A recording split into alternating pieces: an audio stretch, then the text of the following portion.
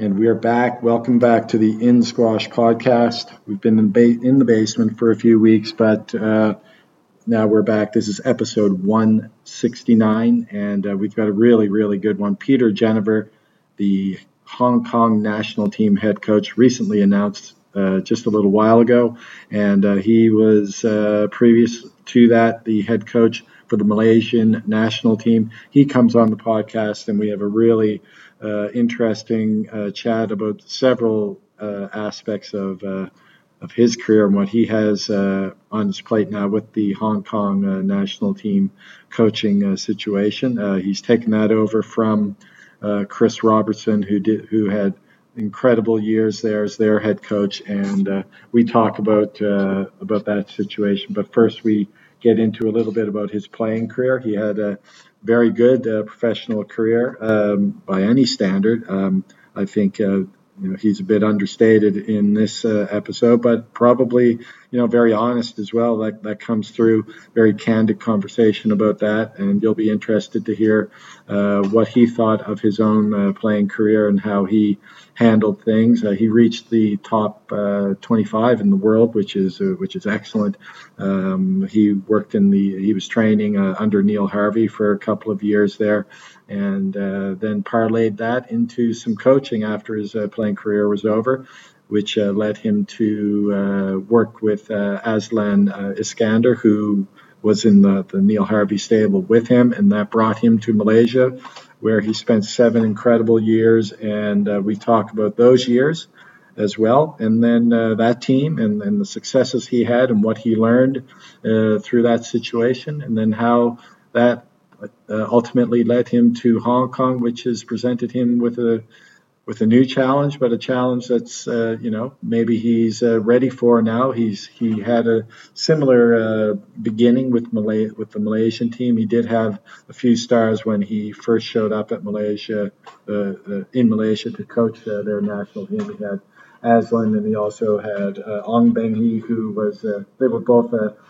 heading towards retirement, and then he had to coach up a younger group of players, and this is seemingly what he's got in front of him now in Hong Kong. So we talk about all of that, and then towards the end of our discussion, we have a really interesting chat about what it is that why he believes the Egyptian squash situation has been so successful, why they've been able to produce so many quality players over the last 15, 20 years at such a consistent level, and he has some really interesting and unique thoughts on why that is. So I know you're going to enjoy this episode 169 of the In Squash podcast with Peter Genever. Thanks for taking the time out today, Peter. Really appreciate your time. And before we get started, it's probably you've been in the role for a little bit now, but congratulations on taking on that amazing new opportunity. Thank you. Yeah, I'm enjoying it, actually. Yeah, you're in Hong Kong now, right? Yeah, I've been here since March, actually. Okay. Yeah, so that was the start point. Brilliant. Well, I'm not sure if you know much about my podcast, but yeah, I've had quite a few episodes. In fact, my first episode was with very first episode was with I think your old coach, not your first coach, but one of your great coaches over the years, Neil Harvey. Yeah. Yeah. So he was my first episode. So how about that baptism by fire there? Yeah, he's quite some character, Neil. I had many good years in Chingford with him. Yeah, I enjoyed that. Well, what we'll do, I'm going to get to that a little bit later, but I just wanted to start by also asking how your family and I know you have a young family now. How is everyone doing under the crazy circumstances that we live in at the moment? Yeah, it's been challenging. I think it's actually getting better here. There's kind of very few cases now.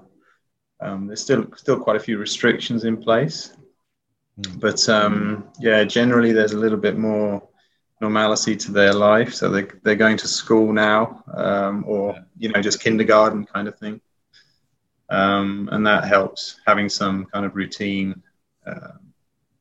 It's kind of really beneficial. So they're doing pretty well, settling in. They've lived in Malaysia, so the Asian experience is not entirely new, although they were very young.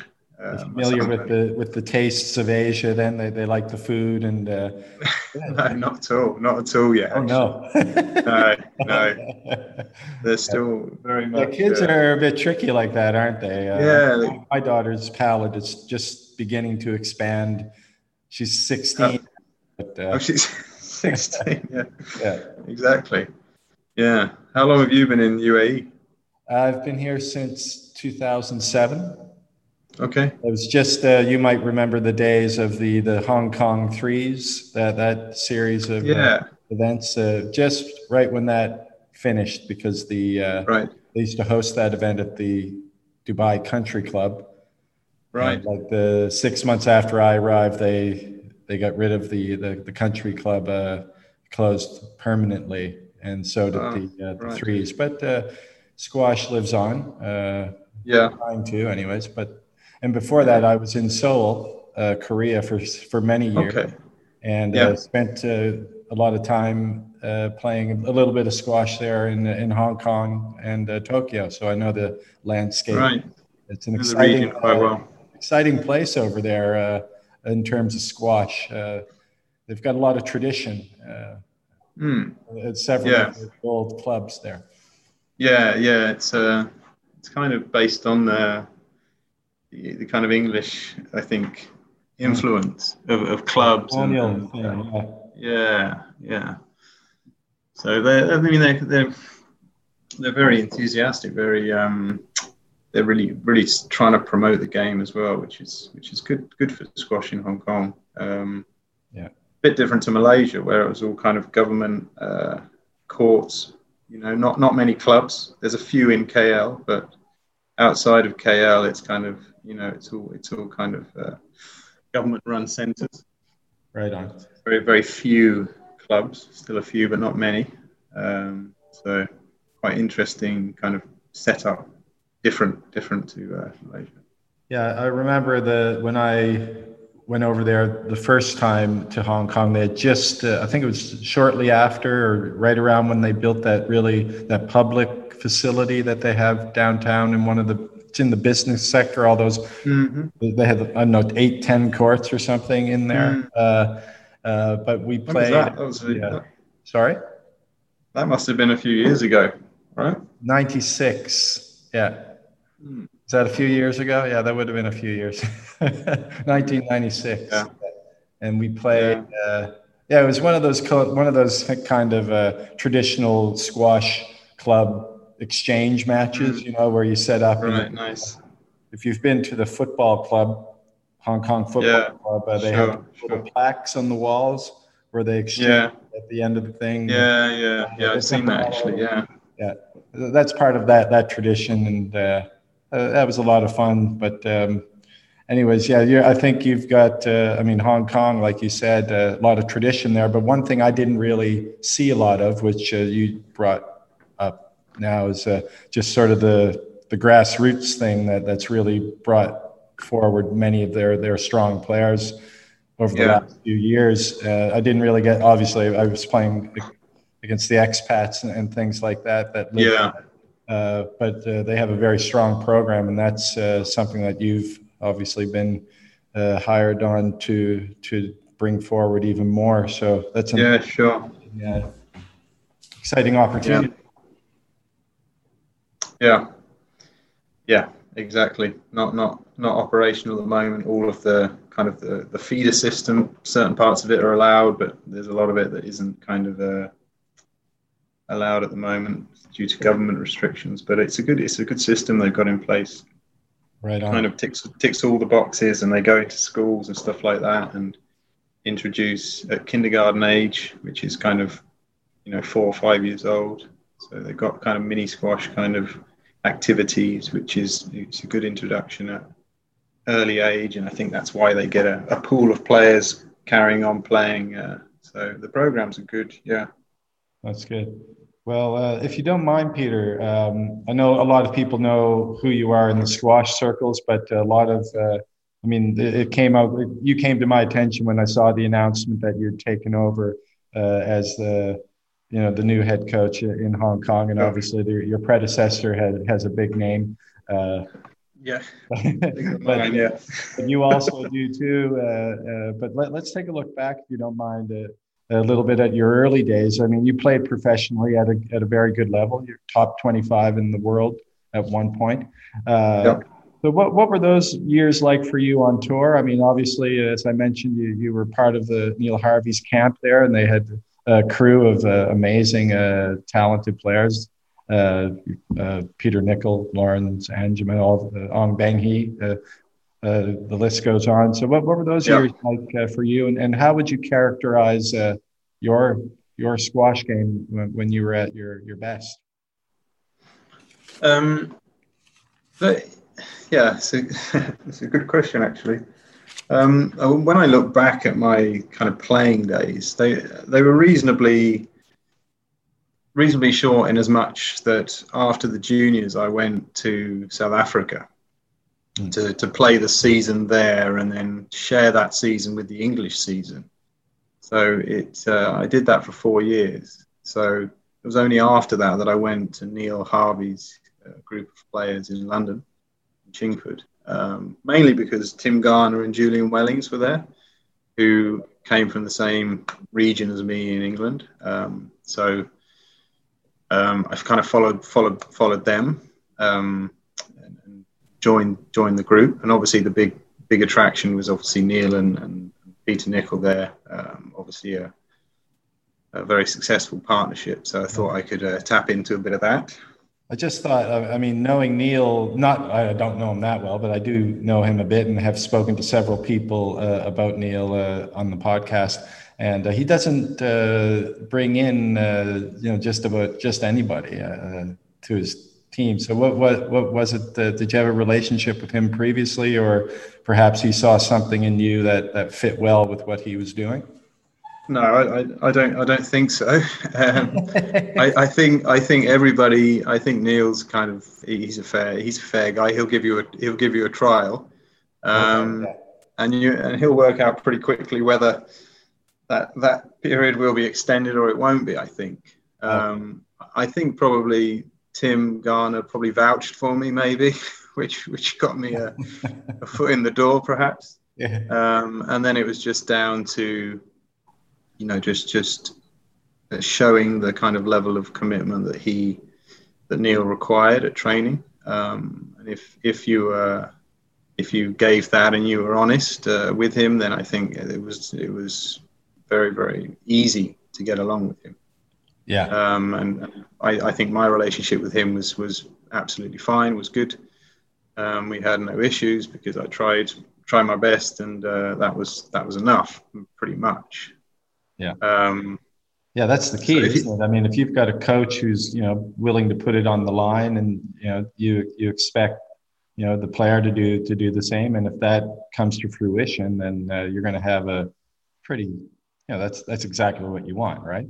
Yeah, that was a good start for sure. And he did, I wouldn't look back on my playing career and say I enjoyed all of it. I didn't. There was large parts of it which I didn't particularly enjoy.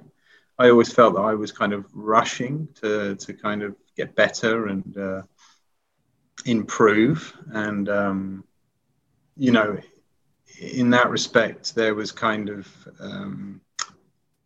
added pressure that didn't help, expectations to do better. So there were some good moments, but there were also you kind of expose yourself when you're playing. You kind of put yourself out there, and sometimes it's pretty tough as well. So I mean, you reached a pretty high level. I mean, to be at the top, in the top 25, probably you're playing in tournaments against, some very, very, the top players. So like you said, you put yourself out there, and you either, quickly realize, I'm not I'm playing against Thierry Linku or Jonathan Power, Peter Nicol.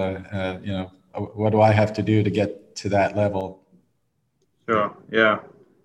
And it was, you're kind of in the background is also you're independent, so you're kind of funding yourself. So there's a kind of financially there's a bit of pressure as well, because obviously, unless you're really at the top, you're not perhaps earning as much as to really kind of push forward. So I was getting it kind of ended with me kind of in a bit of debt and deciding that I had to maybe make a kind of different direction. And also my game kind of reached a ceiling. Like with Neil, we worked very, very hard on the physical aspects, but looking back, and it's easy to look at it retrospectively, my game wasn't developing in the way that could take me forward, given all the other things that were going on as well. So yeah, it was kind of a little bit of mixed feelings. Yeah, I guess when you look back, I mean, now that you have all this, obviously you're a world-class coach now. If you were able to look back and coach yourself, what would you say you would do? What did, if you had the time, what would you have done to your own game in order to? I think initially that's what I thought. That kind of got me into coaching. Yeah. And my views now are different to what they were kind of then, and they kind of change all the time as a coach. But that was my first kind of contact point, was, well, what if you'd had the opportunity to coach yourself, what would you have done, and so on and so forth. And I tried to apply that to other players. And the first thing that I really thought would have been different was, at Neil's, it was kind of one size fits all. And it was based around his work with Peter Nicol. And they developed a kind of a system which allowed Peter to do really, really well. But then that system was kind of applied to every player that went through the program. So that was the kind of the first thing. You have to treat every player as a unique kind of entity, and tackle. And perhaps Neil was doing that, but I kind of didn't interpret it in that way. Right. So that would be the first thing, is when you get a new player, you kind of try and look at that player as a kind of, as I said, a unique individual, and then work from there.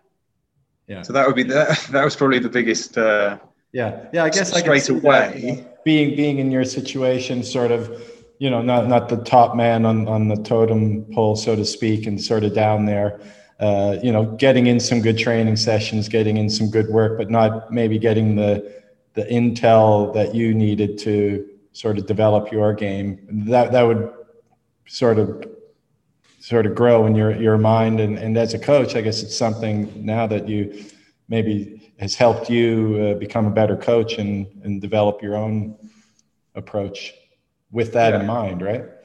Yeah, I think so.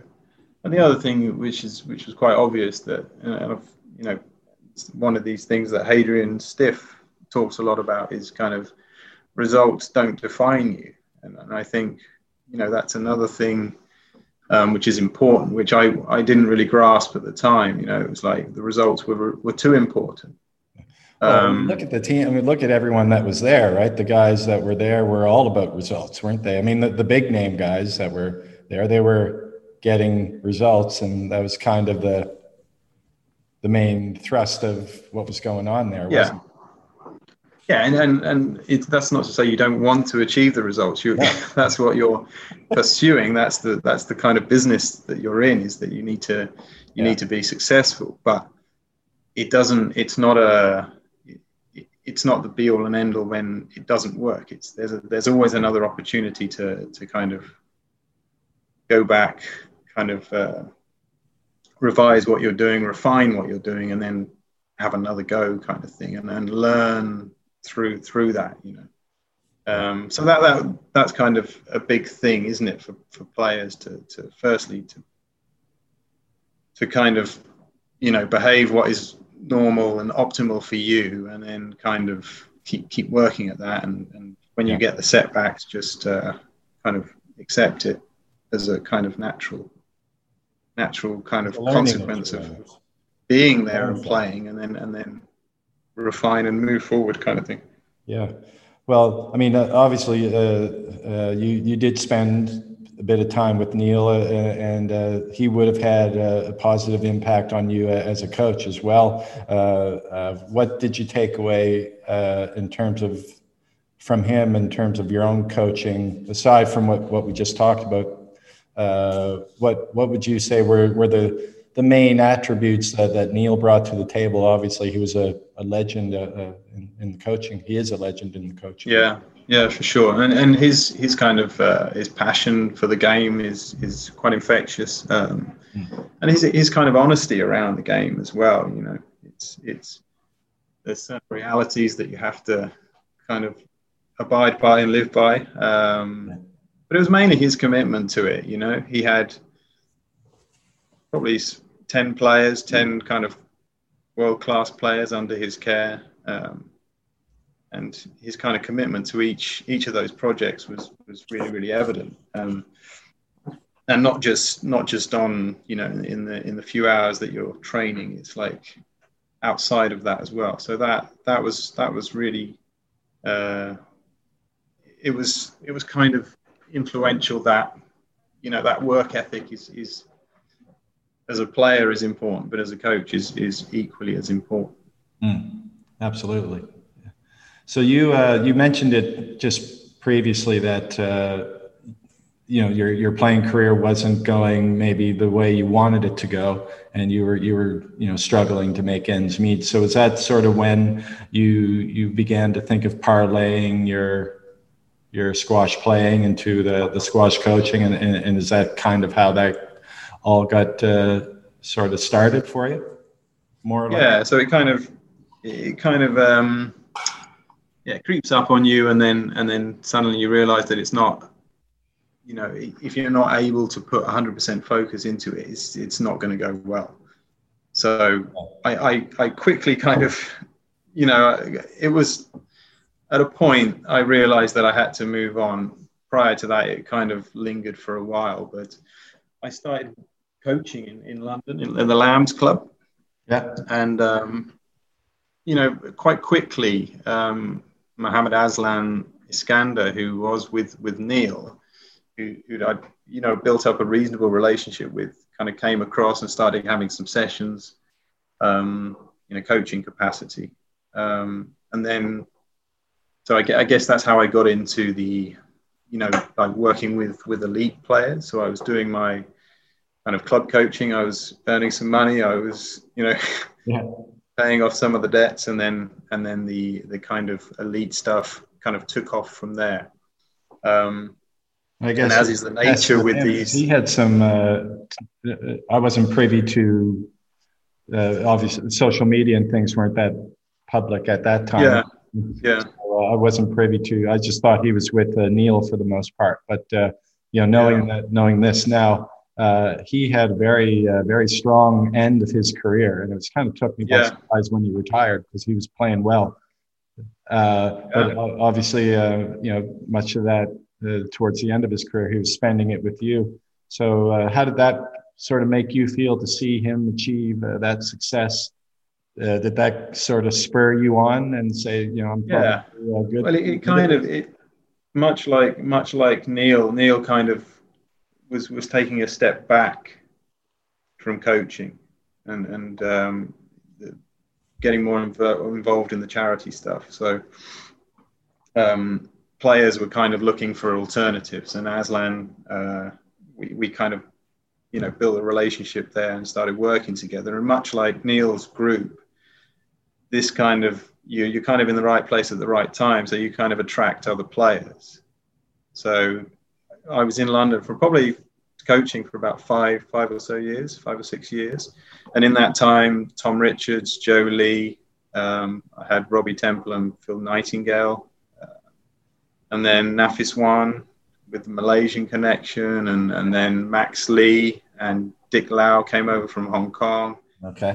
And then Steve Coppinger, and then Mahesh. So it kind of, that was my pool of players prior to going to Malaysia to coach the national team there. So yeah, it kind of snowballed. So at the start it was me doing one player, and by the end it was the club stuff was a smaller portion of my day. And then I was working with these guys on a kind of, every, I think 4 days a week, with the kind of pro level. So yeah, and then the kind of extension to that was, I think Aslan wanted to go back to Malaysia. He had a few opportunities he wanted to explore. Yeah. He kind of wanted me to be in Malaysia as well. Okay. He was top 10 now at this level, at this time. So he influenced, I think, a few strings. Well, I think, yeah, essentially, yeah.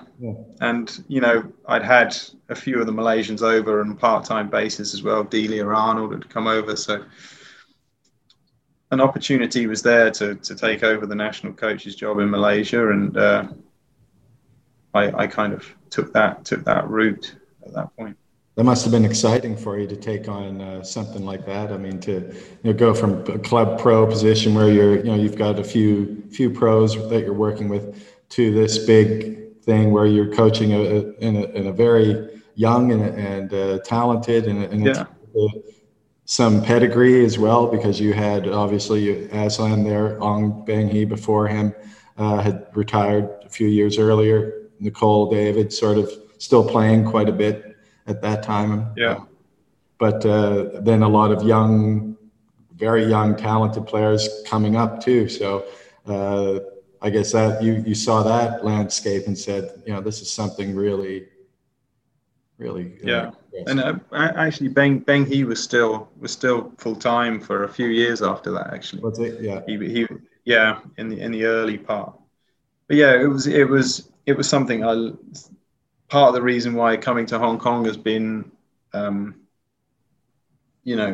of the reason I obviously was they asked me to do the interim period and then apply for the full-time job here, was because of my experiences in Malaysia. And to be honest, the first year in Malaysia was a disaster, really, because you move from, you're trying to implement things that work in a completely different environment and setting, and it just didn't work, and it took time to kind of. I mean, I've been an expat for a long time, and I mean, this is completely different, but I just remember my first teaching position in South Korea, and I was working at a college, and I get into the classroom. And I'd be dealing with the other faculty, and the first 6 months, first year it was chaos. It's like I couldn't get my head around any of it.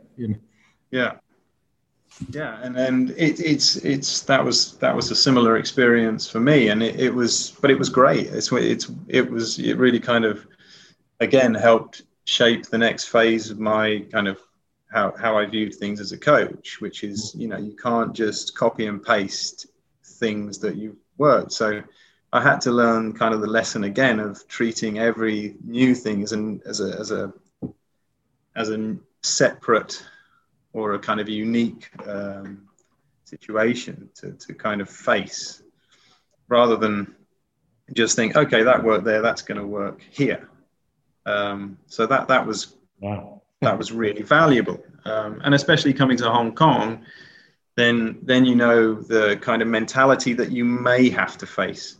But again, you try not to make too many assumptions of what it's going to be like. Right. But you've had the experiences in Asia maybe kind of lean towards, this is what I kind of expect, but I've got to go in open-minded. Whereas in Malaysia, the first time it was just like, right, this is what I'm doing, this is how it's going to be. And everyone was like, no, it's not. you're going to have to, kind of work at this. Yeah. So it took some time in Malaysia, but I think the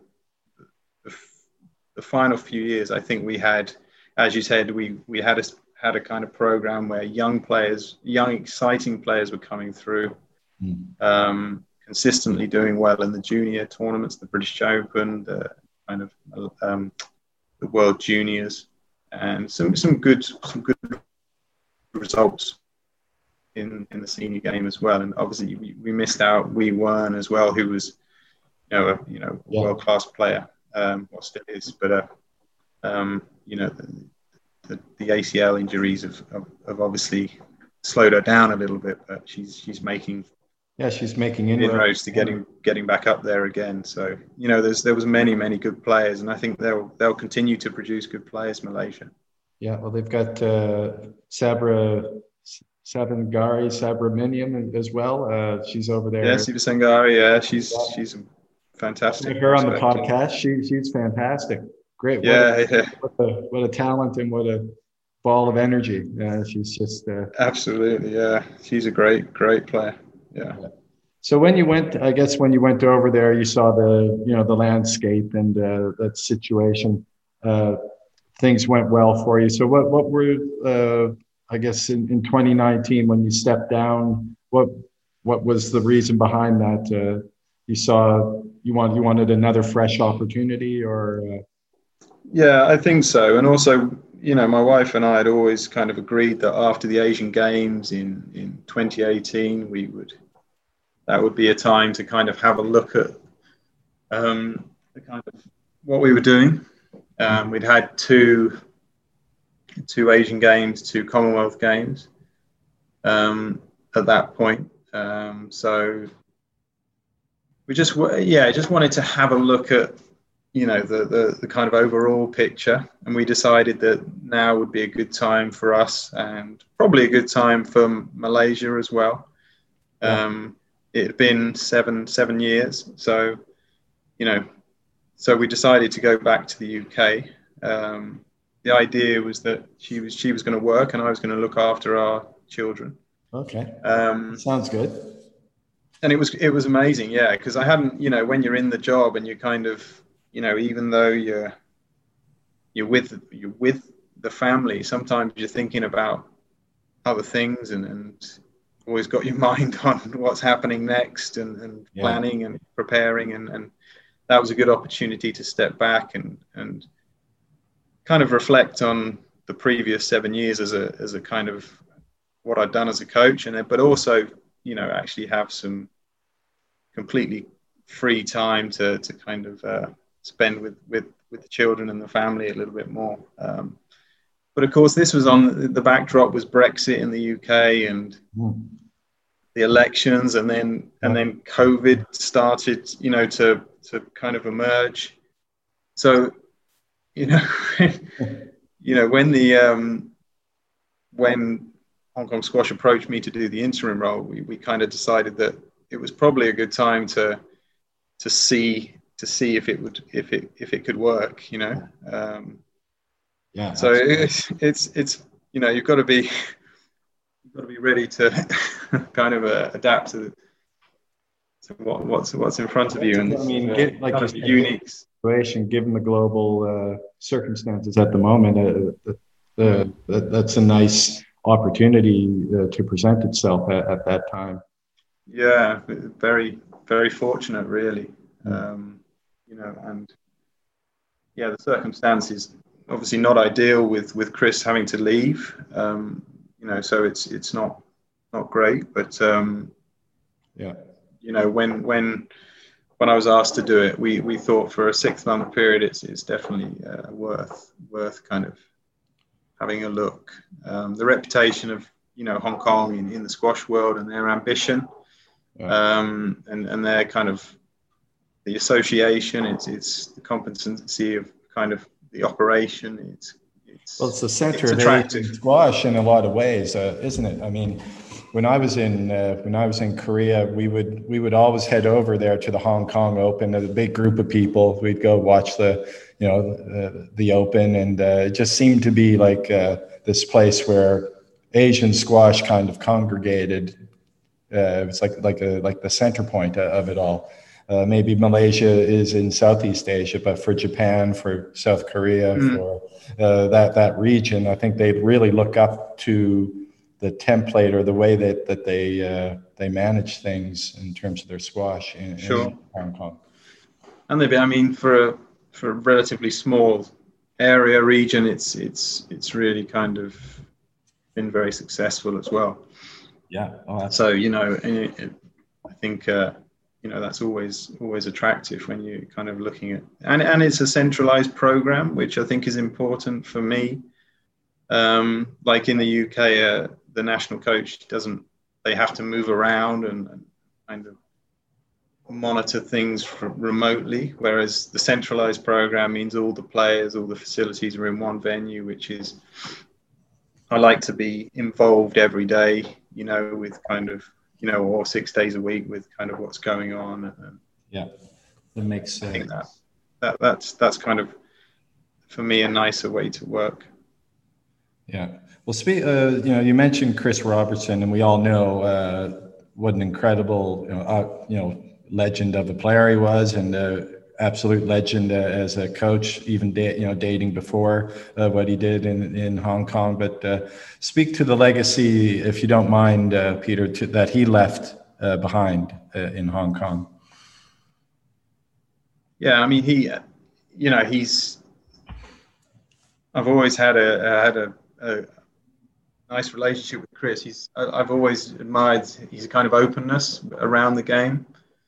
He's like willing to share even when we're kind of rivals in terms of Malaysia and Hong Kong. It was you nice. Guys must have nice had a few batters over the last. Yeah, for sure. Well, not personally, but our respective kind of charges. Yeah. And I just it was always going to be tough to follow. He's got a great amount of respect here. The players really enjoyed working with him, and I think their results over his period kind of speak for themselves. They've had 2 third place finishes in the world teams. One men's and one women's. Obviously they did really well at Asian Games, which is a big thing for the Asian countries. And they've got they've pretty consistent on the tour as well in terms of ranking. I remember, I'm not sure if Chris was there, but in South Korea they held the Asian Games. It was 2002 or 2001, forget the year, but that was the year that Rebecca beat Nicole for the gold medal. That year, and that was huge. Like, that's absolutely for Hong Kong. That's a huge one. I'm not sure exactly when Chris came, but it would have been probably 20. He wasn't there for the Asian Games in Incheon, but he was. I think it must have been after that, 2015, 2016, maybe. Maybe 2016. Because he was obviously with England, and then before then Wales. So it's been success. In kind of wherever he's been, it's been kind of a Well, I remember back when we didn't have the internet or access to back when I was a junior. And I remember I got my hands on this video. It was him. I think he was playing. It was a world championship. I think he got to the final one year. Played Jancher in the final. I was watching this video, and just the way he played, like his offense, the way he would attack, that nice little touch drop shot in the front corners, and the way he volleyed with his touch. I tried to mimic his style of play, and he was an incredible player too. Yeah. And tenacious and kind of hardworking and very analytical, I think. And he was a good commentator as well. When, some of I used to enjoy listening to the commentary with him and Robert Edwards, I think it was. Yeah, they were great. They were great double act. But the good. same thing. Those old videos that you used to get, that it was nice. Yeah, To hear him speak about the game was very satisfying, soothing on the ear, I think. Fantastic stuff. Yeah.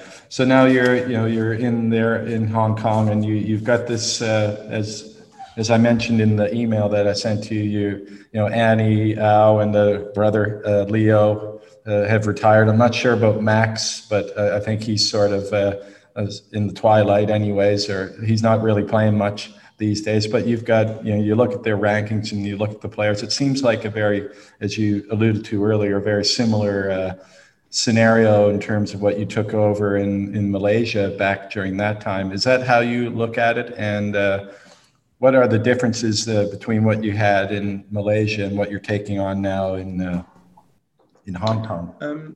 I think it was within before they asked me to come in in an interim kind of role, and then told me that Annie and Joey Chan, you missed, has also retired, who's top 20 player.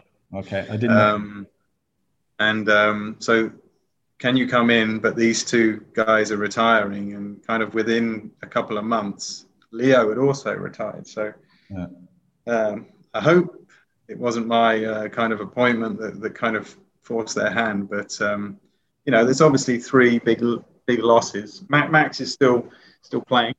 But he's studying as well. And has two small children. So I think it's fair. I think it's fair to say that he's approaching the end, but he still wants to play in the Asian Games in 2022. So that's kind of a target for him. Yeah. But obviously, it's tough when you're losing players of that caliber. It's always going to be difficult, but I think that it's an opportunity for somebody else. And sometimes the system might not kind of give that lower tier player the attention that they need. It can happen. So they can be viewed and view themselves as backup players, and that's not good. So this has kind of thrust them a little bit more to the front, and we kind of need to ensure that doesn't happen again. That you're kind of fulfilling a role as a backup player. We want every player to be competitive and try and just do as well as they can. But there's still a lot of potential within that group, and it's going to be interesting for us to see if we can bring those guys through. And I believe there's some really, really strong kind of players there. Whether we can get them. I think the first priority for me is just to try and get a good squad together for Asian Games in 2022. And try and match our performance in 2018. And in the process of doing that, identify which of the players kind of how they kind of see themselves on the bigger stage, and kind of work it out from there. But there's still, Yip Shih Fong is still the kind of number one male now, and he's been as high as 21 in the world and has huge potential. And again, a lot of the male players as well. There's a lot of good prospects there. And like you alluded to, maybe that additional sort of, I wouldn't say maybe it's pressure or attention or focus on him now that he might be thrust into that sort of top spot might elevate his game in a way. Yeah, he was always, he's always been one of the kind of main players. It's kind of that level below him, and sometimes you have to that additional pressure maybe give them a little boost to kind of move forward, and but also just changing the kind of feeling around the training environment that kind of everybody should be looking to kind of improve and move forward.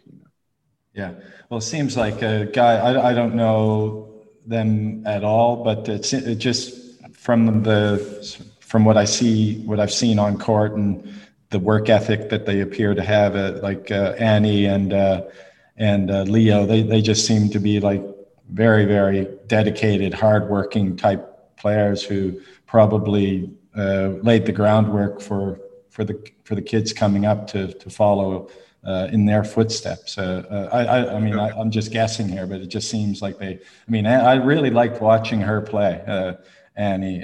She just had that really very unique approach that worked for her really well, slowing the ball down, moving it around, volleying, lobbing, doing everything that she did well, very well. Yeah. Yeah, and I think she's a good example of the kind of model that we want to encourage, which is kind of understanding your rhythm, understanding your strengths as a player, and kind of adapting your game to that, and being adaptable in response to what your opponents are going to try and do. They're not in terms of stature, height. They're Annie and Leo both, relatively small. Yeah. So, that you have to play in a certain way, and sometimes the players who are more naturally or just taller or have more athletic ability, let's say, they don't play as well because they don't really think about how they're playing. So they're interesting. Those two guys. They're very, very smart, very intelligent players, and they use their strengths to the kind of the maximum potential. And Leo, it was a shame that he retired because you feel like he can take his game to the next level as well. He was coming on the last couple of years. Last year, he had some good wins and some close matches against the top players in the game. Yeah. I guess when it's time. Yeah, and I think, similar to Aslan earlier, it's like maybe the opportunity kind of presents itself, outside of squash, which you feel may not come around again. So maybe you kind of think, well, now's the time to kind of, they're pretty smart characters, so they're probably thinking short term, mid term, and long term in terms of what's how they're going to make that decision of carrying on or not. So, but it's a shame to lose those guys. But very, very grateful for the contribution. But now it's time to move on. It's time to move on. It's time for other players to step up. So that's exciting. It's the natural the natural progression of things, right? So. Now, I'd be remiss if I didn't ask you about this. Now, obviously, as a coach, you're always you definitely look to other programs, other great coaches, see what they're doing and pick up things here and there. Egypt is producing the best squash that we've ever seen from a country. I think even surpassing now Pakistan and England back in the day. You look at the rankings, I was counting the other day, 11 of the top 20 are from Egypt on the men's side? Yeah. Probably similar, but only 5 now in the top 10. So, the first 5, though. Well, I think Paul Cole, maybe. When you look to Egypt, and obviously it's apples and oranges. They've got a very deep grassroots program that it's really hard, I'm sure, to replicate. But in terms of their coaching, they're doing something right, and it always comes up in conversations. What's Egypt doing that we're not? As in terms of the coaching side of things, put aside the participation levels and all this stuff. What do you sort of, as a coach, recognize that they are doing? Perhaps that might be something you take away as a coach. Well, I think they don't try and input too much. I think that's a big thing. I think, I've spent no time in Egypt. I haven't seen their coaches coaching their players. I've seen there's a few clips on YouTube. I've, obviously intrigued and fascinated as much as everybody else. The things I've noticed is that perhaps they don't tell the player what to do, which is a really important aspect. That's interesting. So they'll give them the basic things like get your racket up, put your wrist in this position when you hit the ball, maybe. I don't know. But apart from that, there doesn't seem to be too much input, which is really, really important. Because the game is it's more feeling, it's more sensory these days. It's not it's not, there isn't a thought process, I don't necessarily think. And I think a lot of other models, I grew up in the English system. It's all about kind of reductionism, and it's all about taking things apart and putting them back together again. And I see the Egyptian game as the complete opposite of that. So it's less cerebral, more kind of sensory. They're kind of playing a lot from a young age. They're learning how to kind of find the space on the court. Whereas I think a lot of other models are working more on kind of technique. It's such a huge thing for kind of a lot of coaches is get the right technique, and then get a technique which is consistent, and then adjust that technique at certain times in the game. Whereas I think the Egyptian method is hit the ball hard, hit the ball into that space quickly. Yeah. Adapt your technique rather than adjust your technique. And I think it's like they kind of understand how to play the game through this. So they kind of teach themselves quite a lot, in many ways. And then what you see, I think, is them, once they're really good at the game, then they add the other bits, which is, okay, they might try and work on their strength a little bit or work on other parts. Whereas I think you see the reverse. When I was in England for that period of time, I saw young kids who were really, really professional.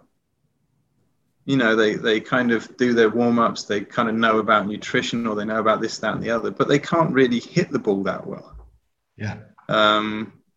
So I think they've got it, and I think it's obviously linked to the kind of culture and society and all these things as well. Of course, the form of life in Egypt just lends itself to this kind of chaotic. I know here in the UAE, amazing game that we have. There's a huge Egyptian. In the UAE, anyways. There's a huge Egyptian population, so they have their own. Right. They do their own things at night, and I noticed there are a lot of clubs like the Egyptian club here, this other club there, and they just go at night like in droves, and they whatever, they play squash or badminton. It's just a huge gathering of people after school is out, and that's kind of what they do. Yeah, that's that grassroots thing. They're out there having fun. Playing squash. Yeah, it is. And I think they want to win, that's the other thing. And then it seems to me like if Nour El Sharbini wins the World Junior Championships at 15 or 13, I think it may have been, then there'll be some young Egyptian who wants to do it by the time they're 12. Yeah. So it seems like a highly competitive environment, but, it seems like they can turn that off as well. If they don't win, then it's kind of like, okay, well, I'll try again next time, kind of thing. Yeah. So I think and there's so many, I've just mentioned so many factors. If I had to pinpoint one, it would be that the kind of ball striking is pretty phenomenal, the way they hit the ball. Yeah. And I don't think that is based on technique. Right. I think that's based on just big picture ideas and trying to play fast, Yeah. No, I mean, you see that all these guys, that all of the great Egyptian players, you see that it looks like they're having fun. I mean, it looks like the way that they play, it's a lot of fun, and it's obviously like that's been something that they created them, like you said. I think you mentioned this, and that it made me think of it. It's something that they sort of developed themselves, and then they, like you said, they brought in the bits later on. That makes perfect sense. Yeah, and it's great. It's great to see, isn't it? It's great to. That's why the game is so enjoyable now, and it's forcing other players to kind of expand, on what they're doing as well, and using the full court to play the game, which is wonderful to watch. Yeah. I recently watched the Canary Wharf final with a few of the players here, and just the first rally of the final. Like there's just so much variation, Yeah. And it's just who's in that final again. Farag and Shawagi. Right. Yeah. And it's just like, well, the kind of situation emerges that the cross-court nick is the best shot, so it's the cross-court nick, or it's the boast, or it's like in traditionally in the UK, I think before, when I grew up, you weren't allowed to play a boast. Boasts weren't allowed. Obviously they were. Yeah. But you were discouraged from hitting that. And the situation might have changed now. I mean, I'm not saying that still applies, but, that's the history. The boast is a risky shot, and you mustn't play it. You must expose yourself. Yeah. And then it's, the boast is a main aspect of my arsenal these days, Peter. Yeah, for sure. You got to end the rally as quickly as possible. It's a killer. Peter, this has been pure gold. I really appreciate your time. It's been almost an hour, and I just want to thank you for taking the time for us today on the podcast, and I want to wish you all the best in Hong Kong. We'll be watching, and it'll be exciting. You got a great opportunity there, and really appreciate your time. I'd love to have you back on again. Sure. Thanks, Jerry. I've enjoyed it. My first podcast, so I think it was fairly straightforward, which was nice. Yeah, it was straightforward, and lots of really good stuff there. I think the listeners will enjoy. So again, all the best to you, your family, and obviously with the Hong Kong national team. Thanks, Jerry. Well, thanks so much to Peter for doing that. What a fantastic chat that was. So much insight.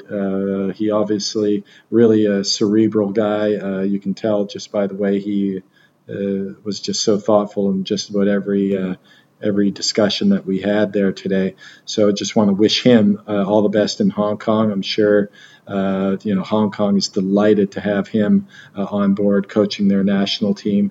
They just had Chris Robertson, obviously, for several years there, and hopefully Peter will be able to pick up where Chris left off. Some big shoes to fill, obviously. Chris did a fantastic job there, but Peter, the proof is in the pudding.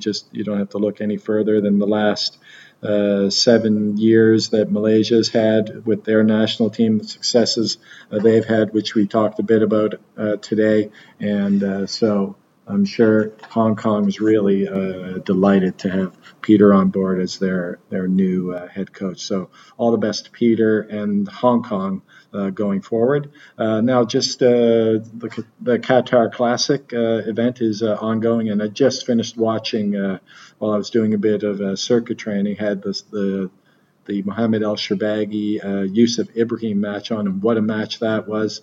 I had some thoughts sort of while I was watching it. Obviously, the court played into Yusuf's hands, but you've got to make it work for you, and he hung in there. I could just, you could see that Mohammed was trying to make it tough for Yusuf, despite the advantage that he had with the court conditions. I thought the court conditions were played a big part in that game, but obviously you need the skill to be able to put the ball away, to play it forward, to play, your short game that well, and to mix it up to get those opportunities to play that. And Yusuf played just amazing squash, and Mohammed perhaps a little bit off his game, but it wasn't just that.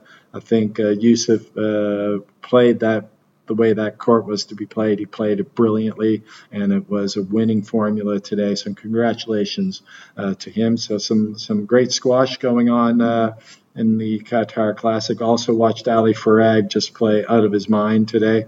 Really did a great job against the young Malaysian player there that he was playing. And he's going to be difficult to beat now. I guess you'd have to say that he would be the favorite going forward.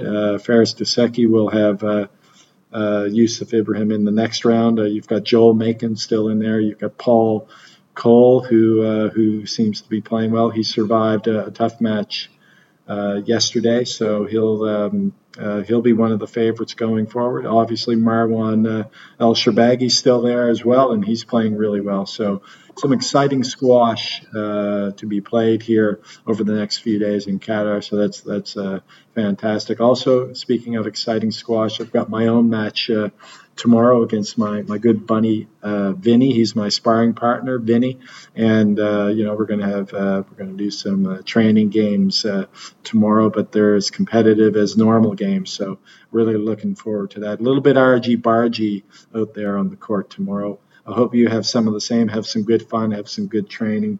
If you're out there playing squash right now, if you're not, I feel for you. Hopefully soon things will improve. But again, everyone, thanks for listening. Please share this. I know you're going to want to, because it was a fantastic episode with Peter today. Share these podcasts with your friends in your squash community, especially one like this where there's so much insight and intel about the game.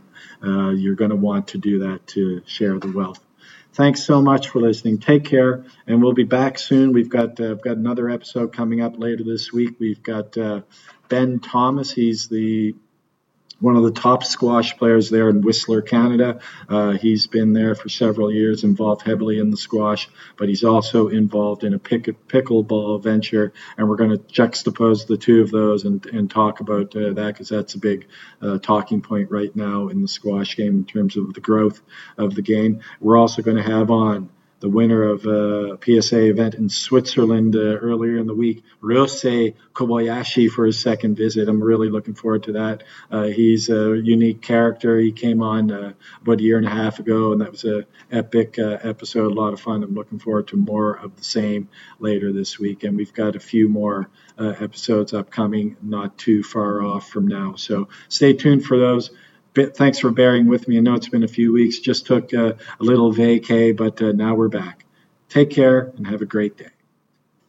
Goodbye now.